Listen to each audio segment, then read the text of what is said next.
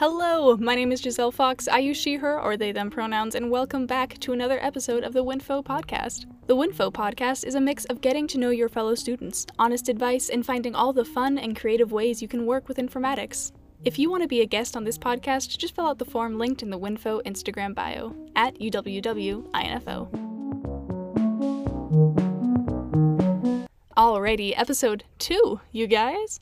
So for this episode, I had a really good time getting to know Thomas, Aaron, and Roshni. We start off pretty serious, but man oh man, do we just kind of devolve into goofiness and then crank it right back around. We get into some really interesting topics, we touch on medication for mental health, we touch on what it's like to be a Chicano or international student in Washington, and then also Lime bikes and a snowman, baby. We got superpowers. What superpowers do you want? I'll tell you right now, there's a heated debate waiting for you towards the end of this episode about seagulls. I can't wait for you guys to listen. And also, honestly, I laughed. I teared up while editing this. You know, we got some real sweeties in here today. Oh yeah, and one more thing before we head off into the episode is that I am now Winfo's Director of Community Efforts. Very fun, very fun. It's a little bit more responsibility, and I'm still going to be on the diversity committee, but acting as the Director of Community Efforts. And all right, okay, now into the episode. Hi guys, thank you so much for being on the Winfo Podcast. I'm so excited for you guys to be here today. First thing I'd be interested in doing is just kind of going around and introducing yourselves. All right, I guess I'll go first. Yeah, my name is Thomas. I'm going to be 21 soon, and I'm an info major specializing in data science. I actually just turned 21 yesterday, Thomas, and I'm also an info major. Surprise, surprise. I also minor in education and entrepreneurship, and I forgot to say my name's Eric. So there we go.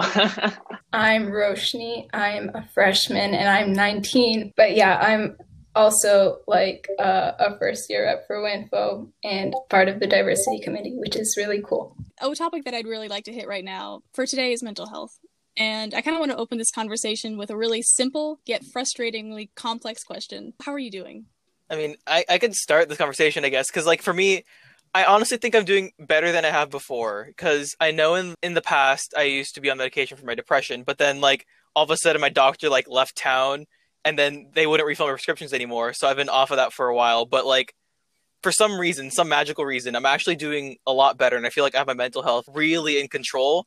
And so I'm kind of really happy about that. And I've been able to wake up at a reasonable time in the day, and it's phenomenal.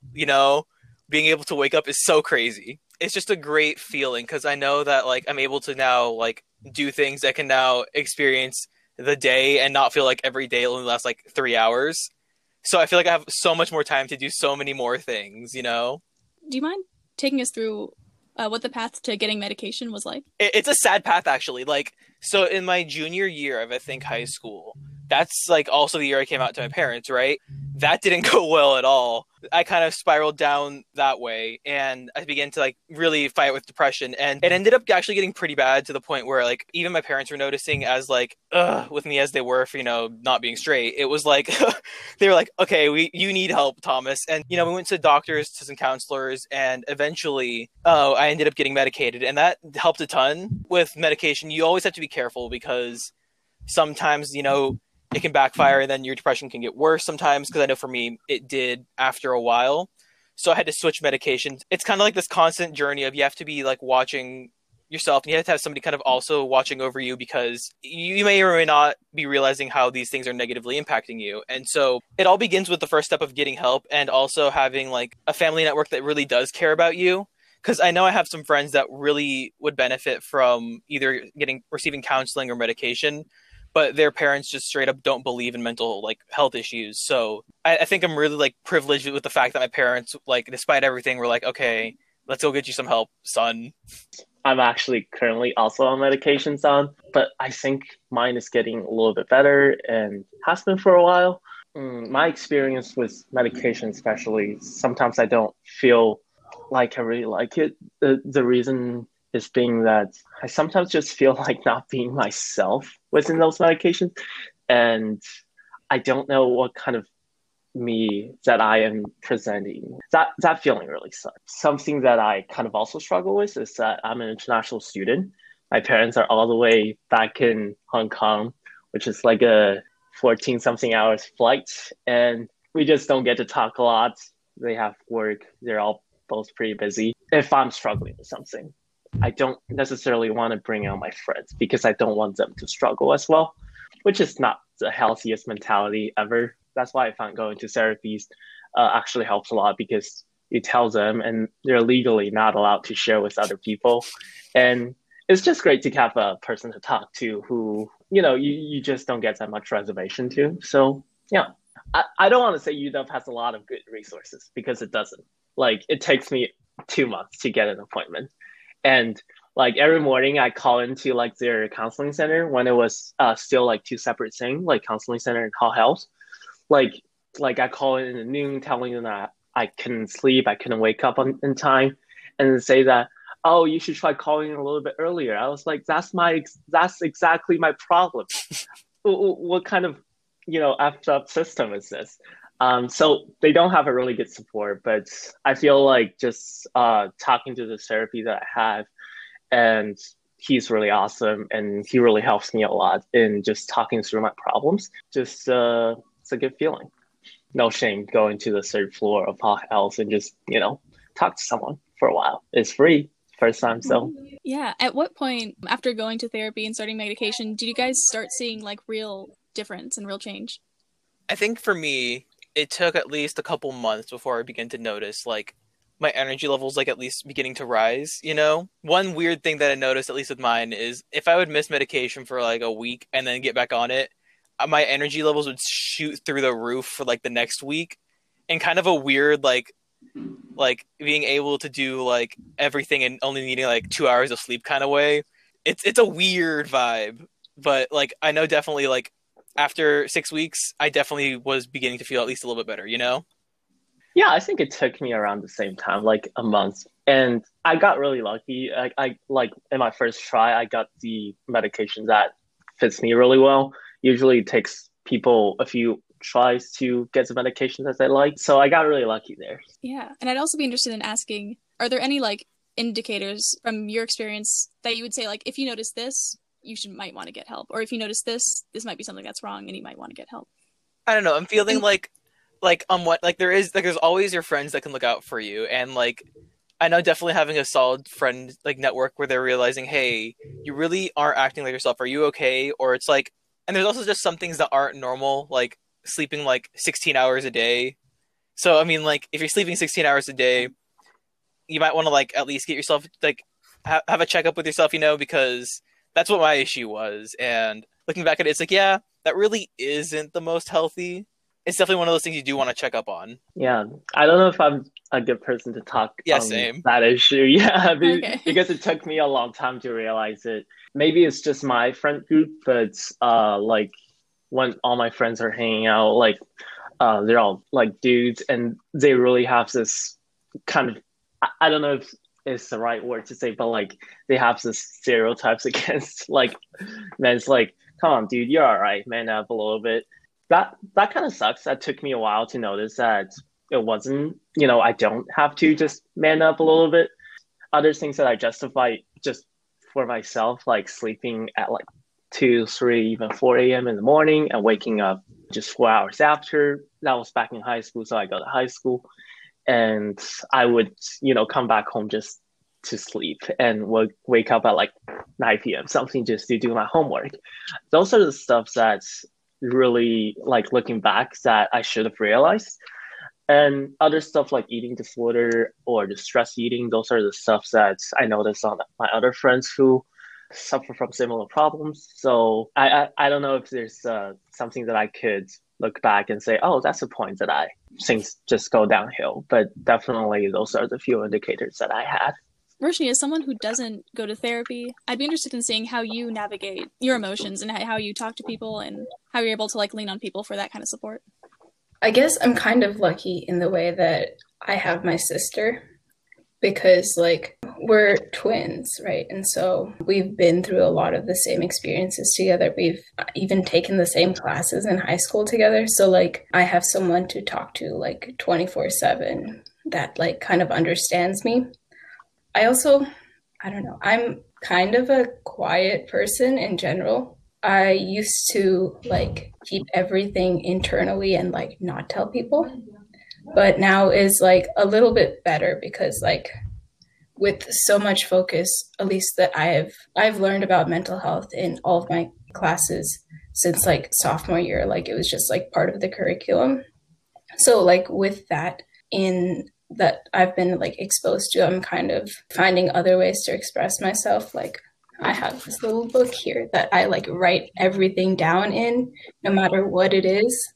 So it's like filled with everything, and like I can write down what I'm feeling, like the next steps that I can take to maybe improve my situation.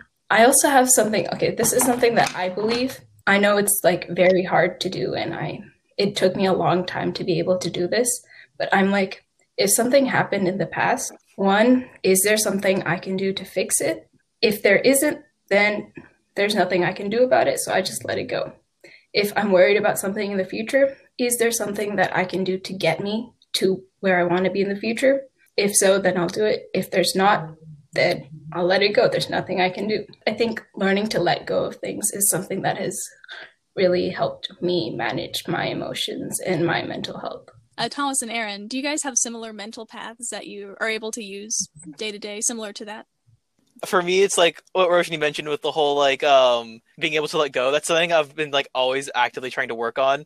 And like actually, Roshni, huge shout out to you for being actually able to do that. Like that's so like helpful as a skill to have. That's going to help you so much. And it's great that you've developed that skill actually. Because I know for me, I definitely had those stresses where it's like I recognize that I can't do anything to fix this, but I'm going to let this frustrate me and annoy me until it happens. And then that's it, you know? So it's like, yeah, why do you bother like worrying about things that you know you can't change? Yeah, it took me a long time to get to that place, but it's just made everything so much more simple because I don't have to worry about things anymore.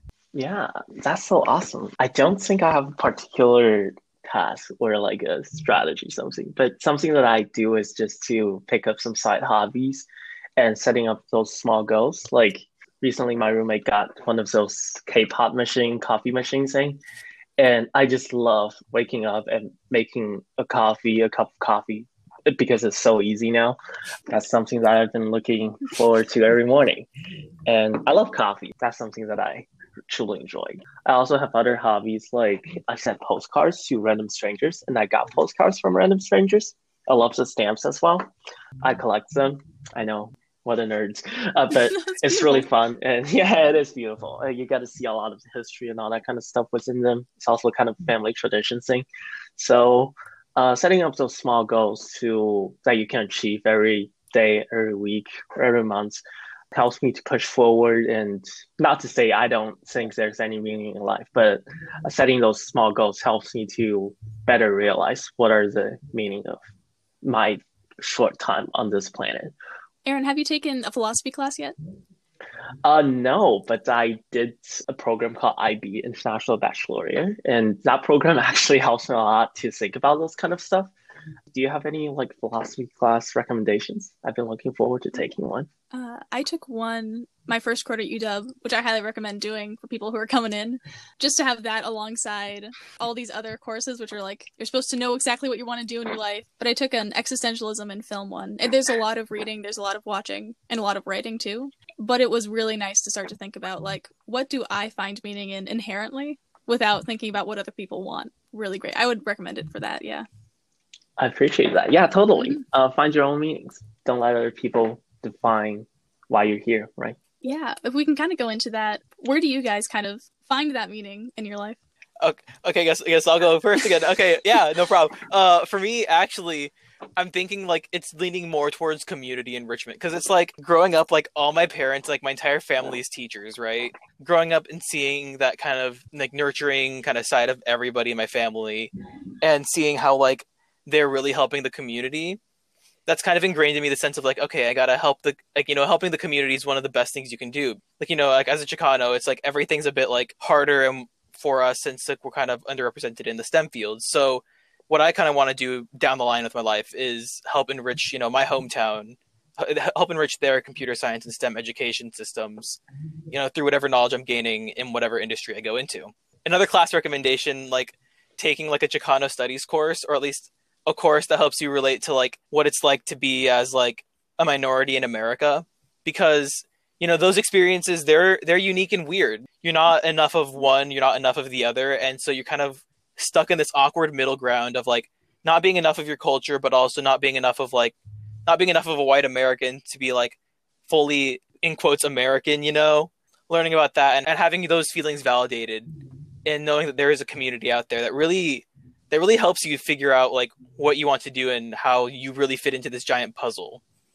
And then for me, what I learned is that like there's a community of people out there like me who are confused, who don't feel like they necessarily belong to one culture or the other, and that like by growing that community for them, they can begin to realize that yeah, they aren't one or the other. They're a mix of the both. And so that's why they kind of have to embrace that. Like, as much as your parents may be like, oh man, you're so Americanized. What the heck, man? You gotta be like, yeah, that's just how it is. I was raised in America, it's going to be a different culture, of course, but like you can still partake in both of them and like grow because of both of your cultures. Thomas, actually, I also want to be a teacher. That's super cool that your family's teachers. And I also find that to be rather helpful in pushing me forward, because I think teaching is a rather emotionally exhausting thing. You deal with a lot of situations, and as a TA myself, hopefully none of my students listen to this, or if you are, hello, or former students. Especially now that we're online, the only time they approach me is when they run into a problem, when they don't like the grading, they miss an assignment. And that could be really emotionally exhausting. But what I find meaning in those is that I remember helping like one of my students to work on their informatics application essay. They actually got in. I love that student. They're one of my favorites, and they're in here and they're telling me how much I've helped them. And I didn't really help that much because it's all of their efforts. That small pieces from time to time where someone come back to you to say, hey, you made a, rather big-ish impact on my life. And I really appreciate you doing that. That helps me to, be more focused on what I really want to do. Not that I'm, motivated by praises and those kind of stuff, but they help me to realize that this is truly what I enjoy doing. Like, as an international student, I moved around a lot in the US. I don't really have a home here, so I pretty much got to pick whatever I go. I started my middle school in Chicago, moved to Maryland for 4 years, and now I'm here. So just getting to know all those people, hearing about the different stories, and just talking to all of you guys and hearing about your stories really, helped me to realize that there's so much more that I can explore. And just, I'm naturally a pretty curious person, and I ask a lot of questions and I talk a lot. Like, you can't really stop me because I'm talking, and like I can just go on forever and ever, as you can probably see here. And all those new things surrounds me, helps me to be a little bit more excited about meeting new people, even online, like right now. I still don't know what I find meaning in. I don't have like a pathway that I'm like looking to pursue in the future or anything like that. Right now, I guess I would say the things that bring me joy in my life are like, hanging out and talking with my friends, like figuring out what they're up to, reading. I love reading. I like learning about things. So I love watching documentaries and Jeopardy on Netflix. Like, that's basically where I'm at right now. If anybody ever tells you need to have an idea of what you want to do by X date, just know that that's bullshit, because it's like, you're on your own journey. Don't let anybody ever tell you that like that you need to know where you're going, because it's like, we're here for like a pretty long time. As long as you, I guess, eventually find what drives you, like, hell yeah. It's 2021. Screw punishing people for not knowing what they want to do immediately. Me and my homies hate that. I'd actually like to talk more about how you guys kind of go forward with curiosity. I'm trying to make curiosity into a question. I don't exactly know how to do that. If you just want to talk more about it too, I'd be interested in that. I feel like the more I learned about stuff, the more I realize that I don't know about stuff. I'm honest enough to say that I don't know stuff, because I feel like I accept that, and that's kind of, I just don't know that much stuff.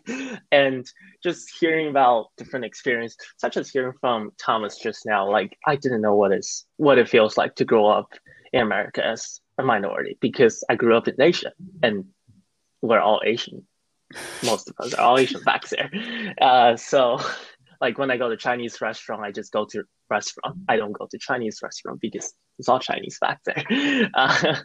So I think for me though, I think I took this class called online dating. It's one of the informatics elective.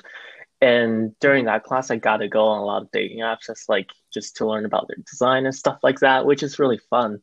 And through that process, I got to match with a lot of people and talk to them about their experience, which is really cool because after like, hey, how are you?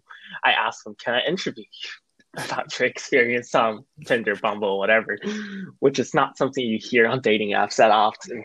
And just talking to them and learning about what they're looking for, what they're dealing with on the dating apps, that part is just so fun because I got to run into people that I've never imagined in my life that I would run into. And even with the postcards thing, just going a little bit off that, I send postcards and get postcards from all sorts of people that I would never ever imagine meeting in my life. This one is from a 40 years old single mother in Germany. How on earth would I meet a 40 years old single mother from Germany other than this way, right? That part really excites me, just to, all the different ways that you can meet people, and which is really, really funny because just staying in my room, I do feel very lonely sometimes, even with all those, stuff that I have. But through those kind of loneliness, I can find a little bit of connections in between that I truly enjoy. Yeah, I really like the idea of serendipity when it comes to like putting yourself out there and then running into like random encounters and stuff like that. Would you guys be up for talking about serendipity really quick? Okay, stupid question. What exactly does serendipity mean? Yeah, serendipity. You know what? I've been using it and I don't even know the definition. Let's see. Thank you, Thomas, for asking that. I just want to point out that I also admit I don't know what on earth that means. And thank you, Thomas, for asking that. I really appreciate it. So serendipity is the faculty or phenomenon of finding valuable or agreeable things not sought for.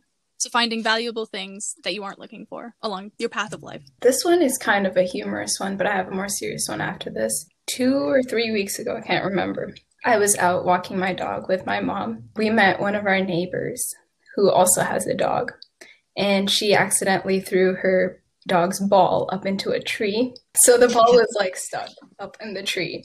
And fortunately for me, I love climbing trees, but my parents and my sister never let me do it because they're like, what if you fall down and get hurt? But this time, my neighbor's ball was stuck in the tree. So I was like, I need to go climb this tree. So I got to finally climb a tree. Like, I got the ball down and everything. She's like, wow, I didn't know people could climb trees, which is really cool. But it was also like, it's been forever since I've actually climbed a tree. But yeah, that was fun. Another thing with serendipity, I feel like all of the people I've met that have helped me so much along my way has been through serendipity. Like, one of my friends I would have never met if we didn't move back to the US from India, things like that. My teachers, if I had never taken that class, my teacher, Miss Frenchie, shout out if she's listening to this, but she's helped me so much. She got me involved with STEM outreach. She let me become a TA for her class, things like that. And I don't think I would have gotten where I am today without her. Even the people I've met in the first 2 quarters in informatics, if I hadn't taken 290 with you, Giselle, I don't know if I would have known you, which would have been so sad. I can maybe keep that going. I always remember this encounter that was when I was a sophomore back in high school. I went to this Chick-fil-A. I ordered a chicken deluxe sandwich, fries, and chicken nuggets, which results in around $20 bill, which is quite a lot considering that, I was just a high school student and my parents are sponsoring me through all the expenses that I go with. And I realized that I forgot my wallet. I was almost crying in the line. I ordered already. I got my one hand on the takeout bag and just trying to run. I don't even know this very nice old dude. I think I still can remember him. He's in his 50s wearing cargo shorts and just a very, I don't know, golf kind of shirts-ish. He said, oh, I can get it for you. I felt so bad. I told him to wait there. I could go back and get my wallet and pay back to him or get his number, figure out a way to pay back. And he told me that, no, it's okay, I can just get it for you. You just carry on this into the future. And it's just such a small thing, and it just keeps coming back to my mind. When I see someone who's not doing well or who's needing help, I just try my best to extend my hands forward. Now, I have a couple also kind of like funny ones. So living in McMahon, my first couple years, just going up and down the elevators to like the Nook or whatever, you always meet really fun people at like 1 a.m. And I remember once my roommate, he bought a label maker. And so we had the genius idea of putting the word gullible on the ceiling. So that way, people be like, haha, it says gullible on the ceiling. No, it doesn't, but then it does. It's just stupid moments like that. It's like, it may not be like as serendipitous for like us, but for that one random person, I don't even know what they would have felt. It's like just that grab bag of emotions of getting owned like that when it does say gullible on the ceiling. It sucks because that college vibe of having dumb shit just happen to you on the regular, like you can't get that on a remote environment. Like I told Giselle before Aaron and Roshni joined, but one time me and my roommate, when it snowed in our freshman year, which was like 2018, that area, when it was like the first Snowmageddon, we went out, we built a snowman, and we put a Lime bike inside of that snowman. And I don't know if like anybody here ever listening to this will ever remember that. It might have been on overheard at UW, but there's like a picture of like the Lime bike inside the snowman. Yeah, that was us. Do you know what I'm talking about, Aaron? I unfortunately do. Yes. Yeah. We got like, we found like a group of like 8 other random people that were on their way to something else, and they helped us put this Lime bike inside of the snowman. And it was there for a good while, and the Lime bike threatened to call the cops on us because it was moving without being paid for. Fun fact, they do that. Yeah, it was weird. I'm gonna look this up. Hang on. Yeah, no, it's like, I think it's like 2018, 2019. I can find this too. Like it's one of those memories that like I'll cherish for a long time, just because it was really stupid. And I feel like creating those dumb moments, not just for yourself but for everybody else, those are always like the funniest things that can happen. Like among the best things that you can be doing, just living for the bit. Yeah, the image has been sent. Yeah, it's just straight in the snowman. It has like horns. Oh my god. Yeah, like that's crazy. Lime bikes are surprisingly heavy. Like you wouldn't expect it, but those things weigh a ton. Are Lime bikes still a thing on the campus? I don't remember. I thought don't they got think like Lime bike is a thing in Seattle anymore. I think it's just kind of gone. I think aren't there like scooters now? Because yeah. Like even in Redmond, like I saw one at the entrance of 520 freeway, and I was like, "Who's going scootering?" Wait, 520? Like they can scooter on the highway? It was like right at the entrance. I don't know. Do they have to pay the fee to go through that thing? Getting like a little good to go sticker on top of that. That would be so fun. The existence of toll bridges also is kind of weird to me, because like I'm guessing you've all lived on like the east or the west side of Washington. Yeah, like on the east side, like a toll bridge does not exist. It's weird because we're all like farmland and kind of desert over here, and it's like this side of Washington is so different than that side of Washington. Every time I go over there, it's always kind of like almost like a culture shock where it's like, dang, this side of Washington's really nothing like where I grew up. So the east side of Washington, or the west side of Washington, is the more conservative side. Growing up here, actually, I never really noticed that until like 2016 when all this election stuff started happening, because all my schooling experience has been kind of like sheltered to be with other like Chicanos and like Latinos. So I never really noticed how bad it was until I got to high school, and there was like a bunch of like racists and like all that other fun stuff.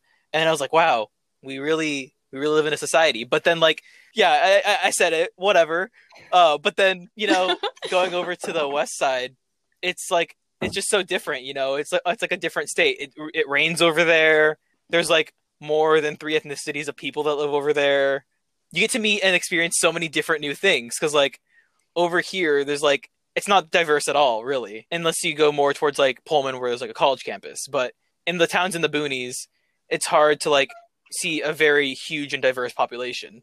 Being able to go to like a big old city and like learn a lot about that, I think it's just a really cool and like unique experience coming from kind of smaller towns, because we have the Hanford site, and that's what we're known for. We always joke about how we're all going to get like radiation poisoning just because the Hanford site's right there. Yeah, that's the sad part. Oh. You know, I thought I was gonna have Yeah. superpowers, but didn't happen. Kind of disappointed. I wasted 21 years of my life here. What superpower would you like to have, Yeah. Thomas? I would honestly say like shape-shifting. I think that'd be pretty cool. Wait, like shaping other people's shape or shaping your own shape? Shaping my own, because like, what if I could just be a Okay. bird and then I could just like, I don't know, fly somewhere, go to McDonald's easily. I don't know. Whatever birds do. Shout out to seagulls. I love seagulls. I hate them. They steal my lunch, like on Red Square. No. Have you ever touched a No, seagull? That's like I have it's not. like so wild. I'm not gonna do. You go to Ivar's, Maybe- you can touch a seagull. It's insane. Oh, really? I mean, Like, yeah, do you pet them? no, they get close to you because you have fries and shit like from Ivar's, and they're used to being True. fed there. Yeah. Next episode of the podcast is taking Aaron Oh, yeah. Ivers and I like love recording him touch a Ivers. seagull. Like- Yeah. Yeah, no, Aaron, it's great. It's great, Aaron. Like you can hold the French fry in your hand, and they'll come and try to eat it out of your hand. And then if you like get them close enough, you can almost like pet it, and it's just insane. Like they're like seagulls are the rat of the sky, sure, but like they're just kind of pretty, you know? They are pretty. They're also really mean, especially to me. The teriyaki fried rice, Mhm. I lost 3 out of 5 times I got it there. Really? How? Yes. Dang. I don't want to talk about it. What is all the third degree here? Hope- I was just showing with my friend, and my lunch is here, and I wasn't looking. Just a little bastard. Just. I think that's your own fault for letting your guard down. You're blaming the whip. It's your own fault. You should just, put that on when I become that Yuga president, just play that little bastard over and over. Yeah. Edit out like me saying Thomas' name, adding that little bastard. Thomas little bastard. I'm sorry. No, you're good. You're good. Yeah, we're good. But yeah, what power would you have, Aaron? Phew, you got me there. How about asking something easier? Like, I think hot dog is not a sandwich, if that helps. Yeah, hot stand as, Yeah. What an answer. Oh yeah, Um, I feel like maybe like teleporting, so I can go back home, like literal home and sleep, and come back to school again. And well, I mean, I guess I have teleporting now because I was here 10 minutes ago. Now I'm here talking. So Yeah. What about you, Roshni? What superpower would you pick? Okay, I forgot what this is called, but where you can like talk to people with your mind. Because I feel like that's the most useful power. Telepathy. Yeah, telepathy. There we go. oh my God, do you want to broadcast to the world? It's like, haha, I'm your overlord now. Please Venmo Roshni $5 for protection. Um, Yeah, I mean, I would do that, but I feel like that's a lot of responsibility for me to take on. So I would have telepathy because I feel like that would be just useful if I'm like want to talk to my friend who's like not in front of me. I can just like think, hey, this. Also, I think that pineapple does belong on pizza. And Yes. I mean, Yes, you're I absolutely know right. you're from Italy, so any opinion? I genuinely do not care. Genuinely. It's whatever people want it to I be. think they do, but they don't have to. I worked at Domino's for at least half a year. I can confidently say that one of the best toppings is pineapple. Actually, I feel like it adds like that unique, just the slightly sweetness on like a Mhm. very pizza-ish thing. That part I really like. Damn. But I'm not gonna order like a 12-inch pineapple pizza just for a party because everybody will hate me. Mhm. Oh yeah, Thomas, have there been Ooh. any Oh my insane God. Domino's There's orders? there's two that stick out to me. One time we had a timed order. So a timed order is when somebody orders it for the future, so you have time to prep it. They ordered like 27 large pizzas.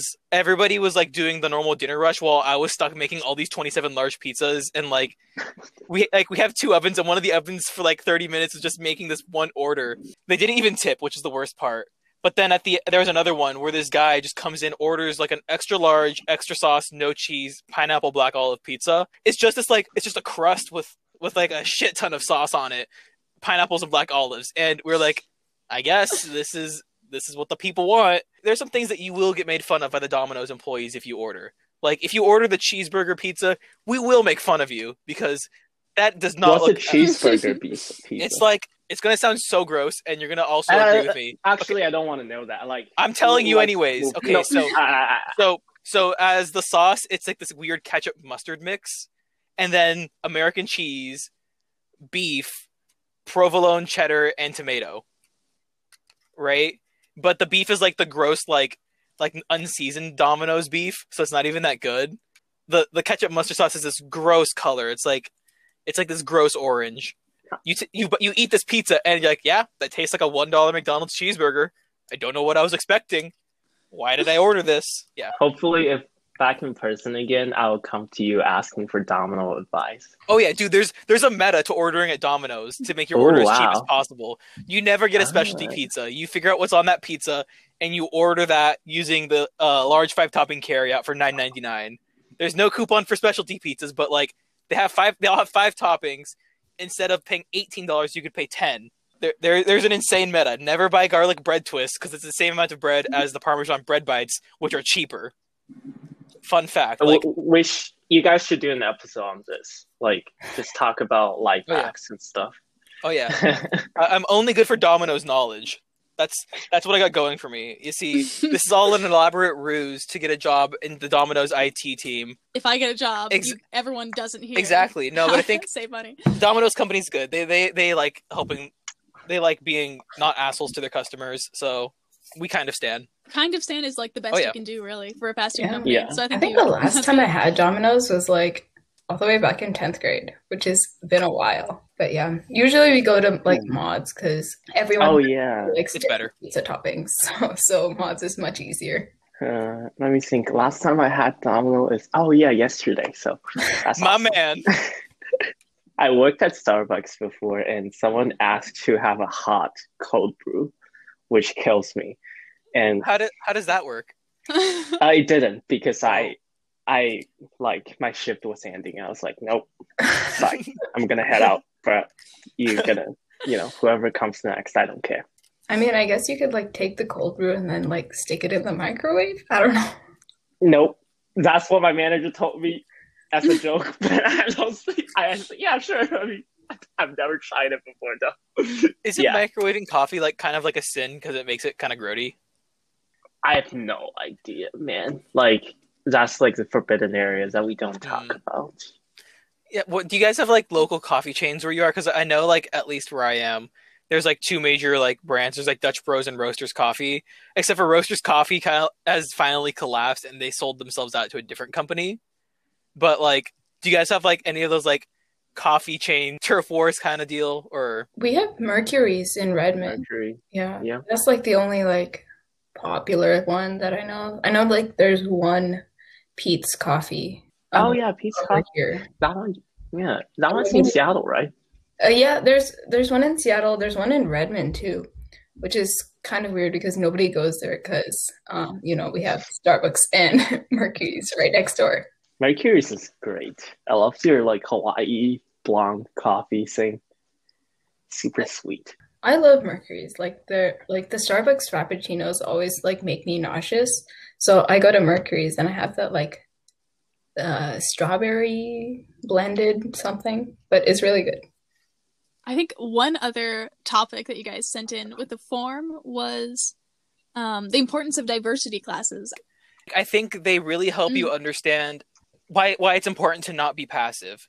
Because with all these diversity classes, at least from all the ones I've taken, the general consensus is like you have to fight in order to not be trampled over by some rich old white dude, whether it's fighting for labor rights or whether it's like trying to like not get absolutely murked during the AIDS crisis. Like if you're not fighting for yourself, then like who is? Especially since if you're like seen as a minority or if you're seen as like an undesirable group of the population, like it's a tough lesson, but sticking up for yourself and like fighting for what you believe in and for your own self-preservation, those are important lessons to like learn from.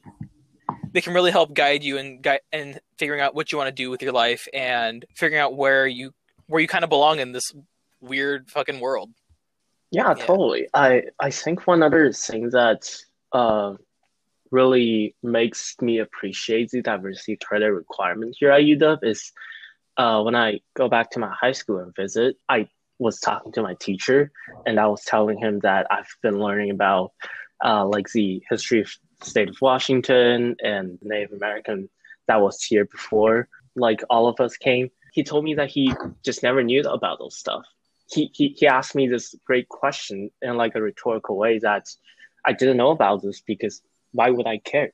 And I feel like that's such a great question because I personally I feel really privileged growing up as I don't have a lot of doubts about my identity, my sexual orientation, my sexual identity, those kind of stuff. I never had any doubt about it.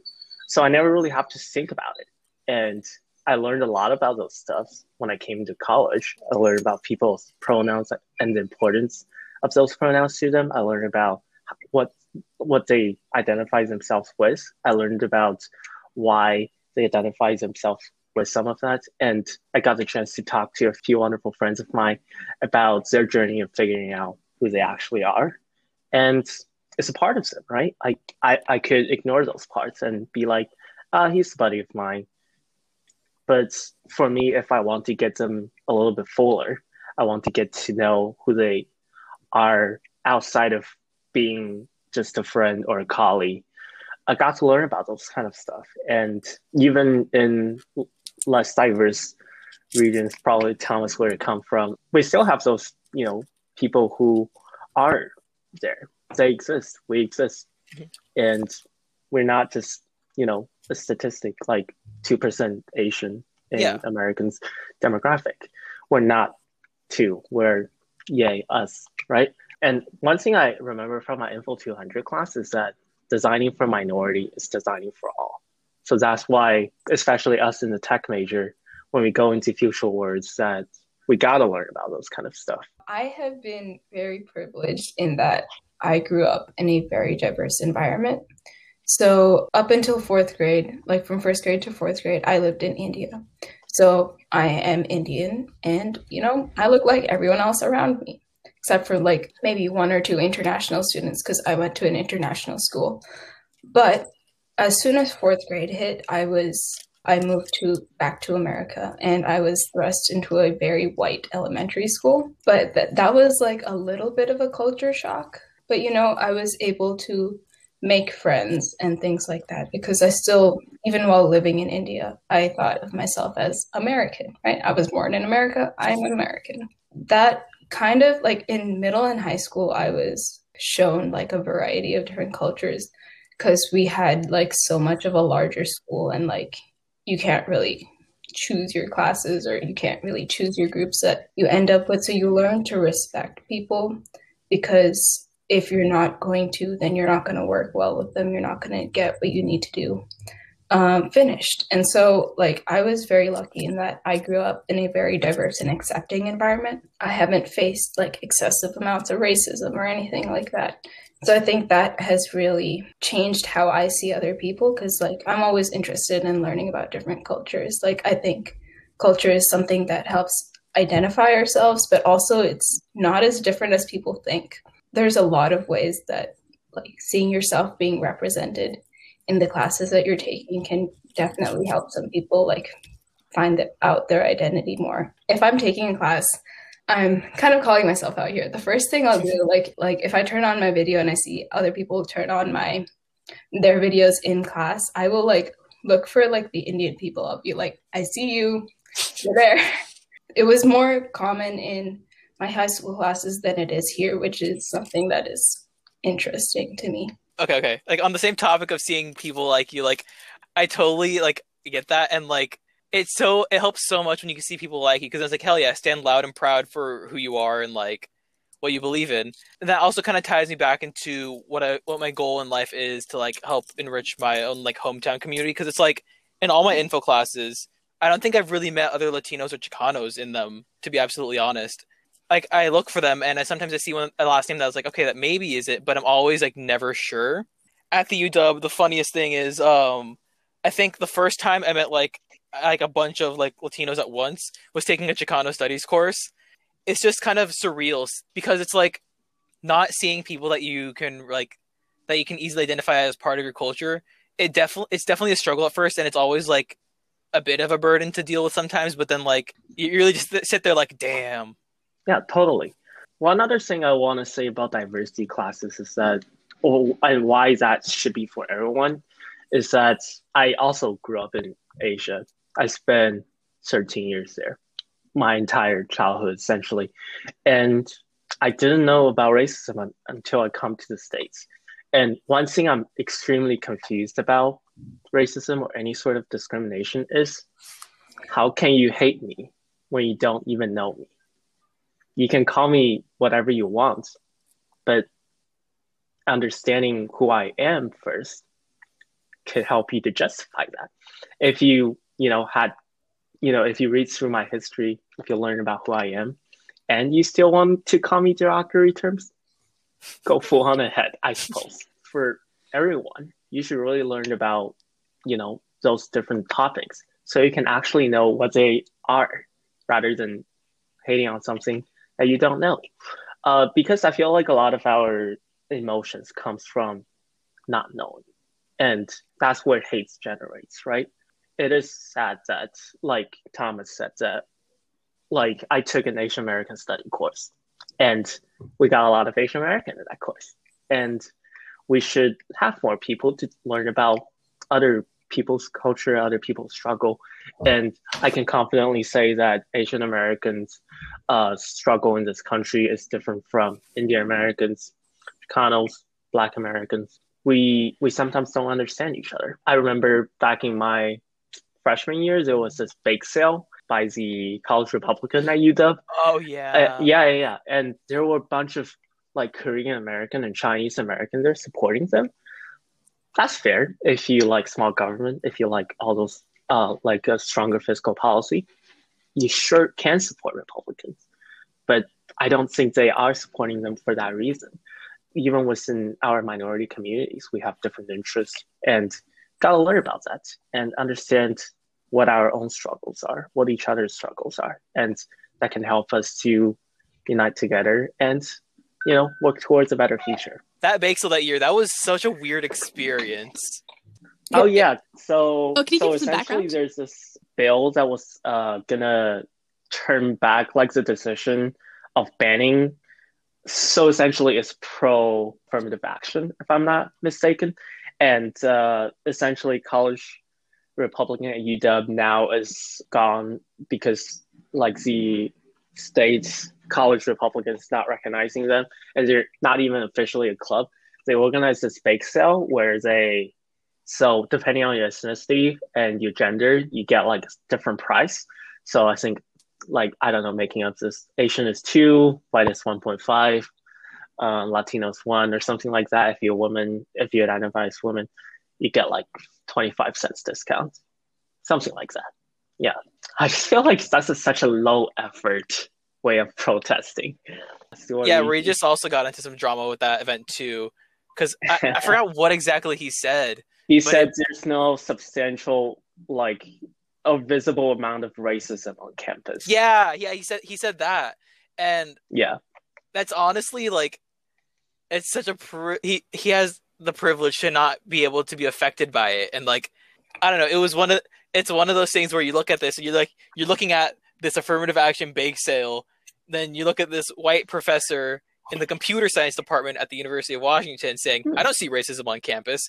And then it's just kind of a bruh moment. You're like, yeah. like, is this guy for real? Like, is he like... Yeah. He can teach though. Like in person, he's not like a sweet professor, but he bakes cookies for like his students during finals. And he also published this article saying that women don't code because they choose not to, or like they inherently can't or aren't programmed to, something like that. And yeah, I just wondering how does it make his TAs feel and like women working for him? I read that and it seemed like he just missed the big point. He just like skipped over a few steps. All he saw was like biology and where we're at now, and he kind of skipped over the middle part of like what we might be conditioned to feel or like encouraged to do. And I was like, it seemed like he missed a little bit there. So I'd have to reread it to make entirely sure, but that was my first impression. Yeah. Yeah, and it's like I wonder what his like peers think about it too, because it's like like other women in that department. How do they feel knowing that there's like this head lecturer just being like, yeah, women aren't as good as coding at men, and it's just like, how do you fucking react to that?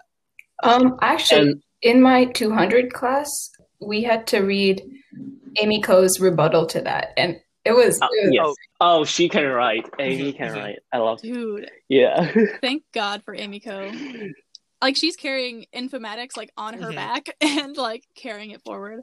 My friend is actually taking 200 with Amy Coe, and I'm so jealous. Like, next quarter? Yeah, next quarter. Hey, I'm gonna be a TA, so exciting. Lucky man. Yeah, I took her class when my first quarter at UW, and I got to TA for her again, like a year ago, something like that. Super cool. She's a great professor. Oh, I have a question. What got you guys into info? Like what class piqued your interest? Because I know for me, in my freshman year, one of the only classes that was available was like Info 180, which is the Introduction to Data Science one. I took that and then just haven't looked back. And that's my story about how I got into info. What about you guys?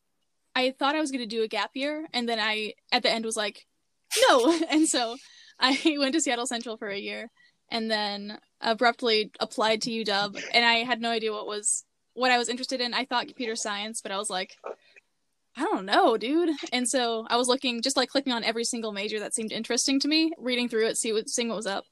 And informatics, I was like, I don't know, that seems boring. But then I clicked on it, looked at it. Computer science with humanities, that seems a little more interesting. To be honest, UW was the only school I applied to. I applied straight into the informatics program. I don't have much of a tech background, so I was very surprised to get in. Got in, I started taking the classes, had a bit of an existential crisis, but we are rounding that corner, and I'm back in it. So that's where I'm at with info. How about you guys? I think I can share mine next. I think I had a really great TA and a really great professor during my first quarter taking info classes, and I absolutely loved them. They really encouraged me. Actually, I met Harky too during my first year. She was really mean to me though. She essentially told me. Tell me more. Yeah, like I went to her so we have this essay editing section, like big session, and she volunteered there. I went up to her with Thomas. Do you know Harky by chance? I don't think so. She's Giselle's and Roshni's boss, essentially. No, I'm just kidding. She's my god. No, I actually don't know her. She's a senior, essentially. And I went up to her. She read my essay, and she told me that, not the exact quote, but she essentially told me that there's nothing special about my essay. And I was like, okay, you're a freshman too. You get to tell me that. You've only been here for a year as long as I have. Like, you don't get to tell me shit. I was so sad. And I went back to my, apartment. I worked on it, and I got in. And now we're both director of diversity for IUGA and WINFO. And she's also doing capstone with me. So I've been seeing her like 5 days out of 7 right now. We're good friends. So essentially all those people, I kind of know I want to do something about tech, and I'm interested in informatics to kind of start with. All those people really like help me along the way and make me feel very welcomed, even as a prospective student. So that's what got me into info. I had kind of a similar one to Harky said she did hers in the last podcast. So I was like staring at my computer and like trying to decide like what to apply to. And I was like, I don't want to do code all day because that's just not what I want to do. So I like looked around at the different departments, and actually like on the informatics website, there's like these little like, they did like little interviews of like people in informatics. Harky's is on there. And I read that because I saw hers and I was like, oh, an Indian person. What do I do? So I looked at hers, and then I also like looked at the different tracks, and I was like, informatics sounds pretty cool. So I like went ahead and applied, and I got in, and I'm absolutely loving my decision to apply to info instead of CS. That video, like the first video of what is informatics, like when you go into the mission website, I watched that. I have no idea. Like after watching that, I was as confused as I was before watching that. Could any of you describe informatics to me right now? I got this. It's like computer science and sociology had a baby and computer science left. Beautiful. Oh yeah, that's the official definition from now. Like my first active IUGA president just changed the description. I'm going to actually start using that to describe informatics because nobody knows what informatics is. Oh, Yeah, your parents ever come up to you like, oh, what are you majoring in?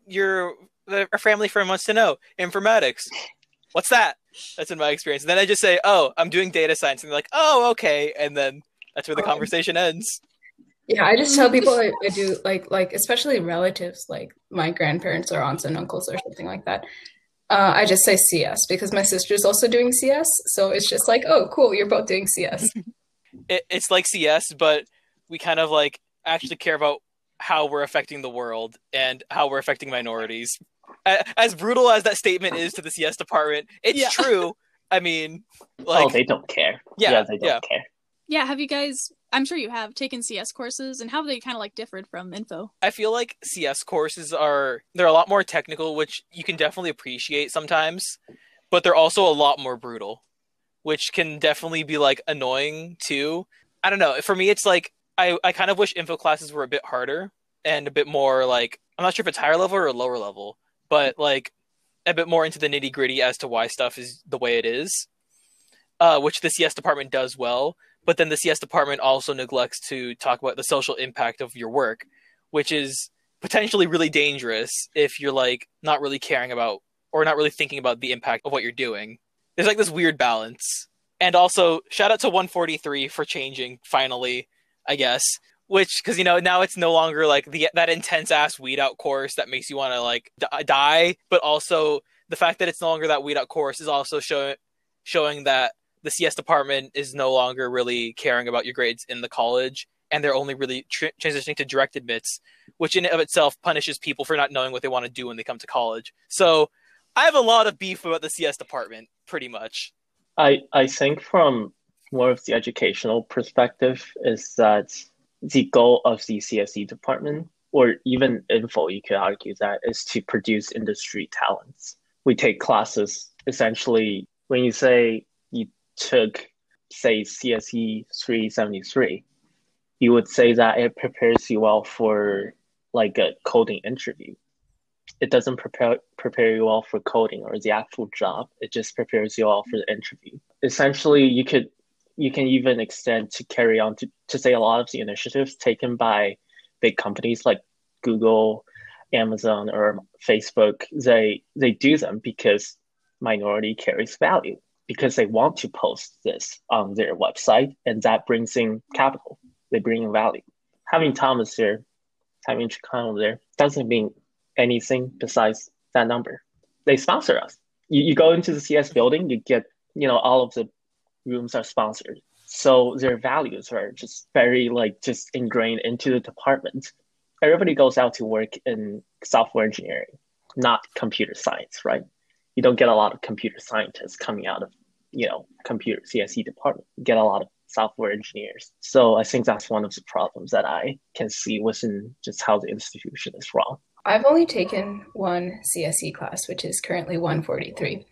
But from stories that I've heard in the past, I'm glad it is not a weed out class, especially because a lot of the concepts, when you are learning them for the first, or even in my case, like the second time, they're not that easy to grasp. Like if I'm comparing it to a coding class that I've taken in informatics, which was 201, I feel like 201, even though it was like completely different teaching styles, 201 did go into like a little bit of the real world skills that we need. Like we kind of like looked into, how do I find an API for something, or how I use an API? What resources can I have to find databases, things like that, versus CSE 143. Like I know it's just like an intro level class, but I think a lot of like software engineering is about learning how to fix problems by yourself. Like if you have a bug, you can't, in like the real world, you can't like always go and ask a TA or a teacher like how to fix your bug. I feel like or Google the answer. Yeah, you can Google the answer, or sometimes that doesn't work. So like I think a lot of it is, a 201 definitely taught me what I think are more real world applicable skills versus CSE 143. But I still enjoy both classes. Yeah, I can't say the same to that, but Thomas, you might remember this, but the IPL is it what it's called? Yeah, yeah. It's essentially like their office hour and tutoring center. You go in there, you ask anything, they don't answer your question with a straight answer. They'd be like, "Oh, you can look into here, or we can tell you this because essentially we're gonna do the homework for you." I just want to say, why on earth are you here then? No, okay, Well, I disagree with that take. I think the fact that they don't give you the answer but point you in the right direction, I think that's better than giving you the answer. Because then once you find the answer, it's going to be ingrained in your mind. You're going to be like, I made this stupid mistake once, never again. Yeah, true. I think the most frustrating part is the styling. Oh yeah, totally. Like Roshni, I don't think they enforce style the way that they did for us, but like basically on a homework assignment, you turn it in and you'd get docked like 2 or 3 points from every assignment because you'd mess up a tiny style guide thing that you wouldn't think of, or you had one line of redundant code that, and you just hate yourself for doing that, and then you end up the course with like a 3.5 just because of style. Yeah, they do that, but I found a hack on Visual. If you code with Visual Studios as your IDE, you can right-click and say Format Code, and it will do everything for you. In high school, all of my coding classes, they're like, put the parentheses or put the brackets like on separate lines underneath your methods. And so that's just the way I like got used to coding. But over here, they're like, no, your brackets need to be on the next line, right when you start your thing. So I always mess up on that. And like, I don't even know why they care about grading it like that. But I just like code how I want to and then format everything. So it's been a little bit easier. I mean, like, I get the need for style, but it's like, No, I don't get it. But like, okay, have you ever had to look at somebody else's code and there's nothing commented and everything is like out of whack? The variable names are all different casing and whatever, and you're like, what the hell is going on here? Because like, unfortunately, I have not get that chance. I don't intend to get that chance. Dude, Aaron, once you have that, once you experience that, you will thank God for styling. Yeah. See, totally. I appreciate it, but I also feel like I only appreciate it because it's been like drilled into me, like you need your code to look pretty. I think I'm the kind of person who would say I appreciate it another person, and I don't do it myself. So that's that. Right. Okay, I think I'm gonna wrap us up for today. Any last quick words of wisdom? Don't forget to sleep at least 8 hours a day. Don't sleep more than 12, though. If you can't control something and you're stressing about it, it doesn't matter. Do you guys want to drop any Instagram handles, or if people want to hang out after listening to this, how would you want people hit to me up on Twitter at The Bread Farm. I post funny things sometimes. Yeah, that's it. I don't know. I think for me the best way is probably Instagram, and it's at Roro Shrikant. You can go follow the IUGA Instagram page at iuga.info, and you can find me on there because Yeah, Mr. President. Thanks. Woo! Congrats on president, by the way. You literally cannot vote unless you vote for me because I'm the only one, which is kind of fucked up. Alrighty, and with that, we have the second episode of the Winfo podcast under wraps. So from this one, what really stuck out to me was our talk on medication earlier. I'm so goddamn grateful for them sharing what it was like and really demystifying the whole therapy process in general. I really wish I was more comfortable talking about it more and being more open about it. It really is something we should treat just like normal doctor's appointments, you know what I mean? And funnily enough, since recording this episode, I actually also started medication for some touches of OCD that I've been dealing with. So, we got fun times all around. And, just shout out to people who don't think they have enough symptoms to get help, by the way. You don't need to lose a limb to take an Advil or even get something checked out. Like for me, the OCD touches aren't debilitating, but, I'm walking around the world with at a 2 or 3 anxiety level basically at all times, and that's gonna, affect. I don't have to do that. Like, I can get help, take medication. I'm starting to feel some differences already, and it's kind of mind-blowing.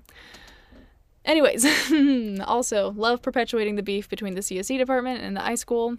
I really loved the way that Aaron talked about how diversity classes are way for you to better get to know your friends and understand their experiences just beyond the surface level stuff. That was a really cool insight. Now I'm really excited about taking some diversity classes just like that. And honestly, we had some really great people on today. And if you want to be on the podcast and talk about things you're passionate about, you know what to do, baby. Feel free to sign up with the Google form and the Winfo Instagram page at UWW-INFO. And we'll get you in rotation. We've got people booked up for a little bit, and I haven't been the greatest at telling people, like, hey, here's when you might be on. So you can submit it, and then maybe down the line, you'll be contacted. Anyways, have a lovely week, you guys. I'll talk to you guys soon. We're thinking of doing podcast every other week. We have some really good stuff queued up. I love you very much. Yeah, see you around.